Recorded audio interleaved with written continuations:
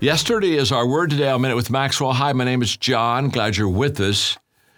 I have a sign in my office that just basically speaks like I would like to talk to you about yesterday, and that sign just said, "Yesterday ended last night." And I'm not really a yesterday person. I lived in yesterday, and I did yesterday. But yesterday's gone. It ended last night. And so if it was a bad day for me, the good news is it ended last night. If it was a good day for me, the news still is it ended last night. So get over it. I always tell people you never want to leave something, you want to go to something. Because that's where the focus and the energy is and the creativity, where you're going. And so I would just say to you that be grateful for yesterday.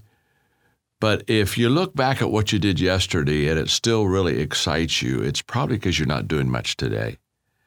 The people that are growing, they're not really history teachers, they're history makers. And they really live in the moment and in today. And what was best yesterday can be better today. So yesterday, be grateful for it, but don't live in it. It won't satisfy you. It won't take you where you need to be. Don't leave something, go to something. Thanks for being with me today on Minute with Maxwell.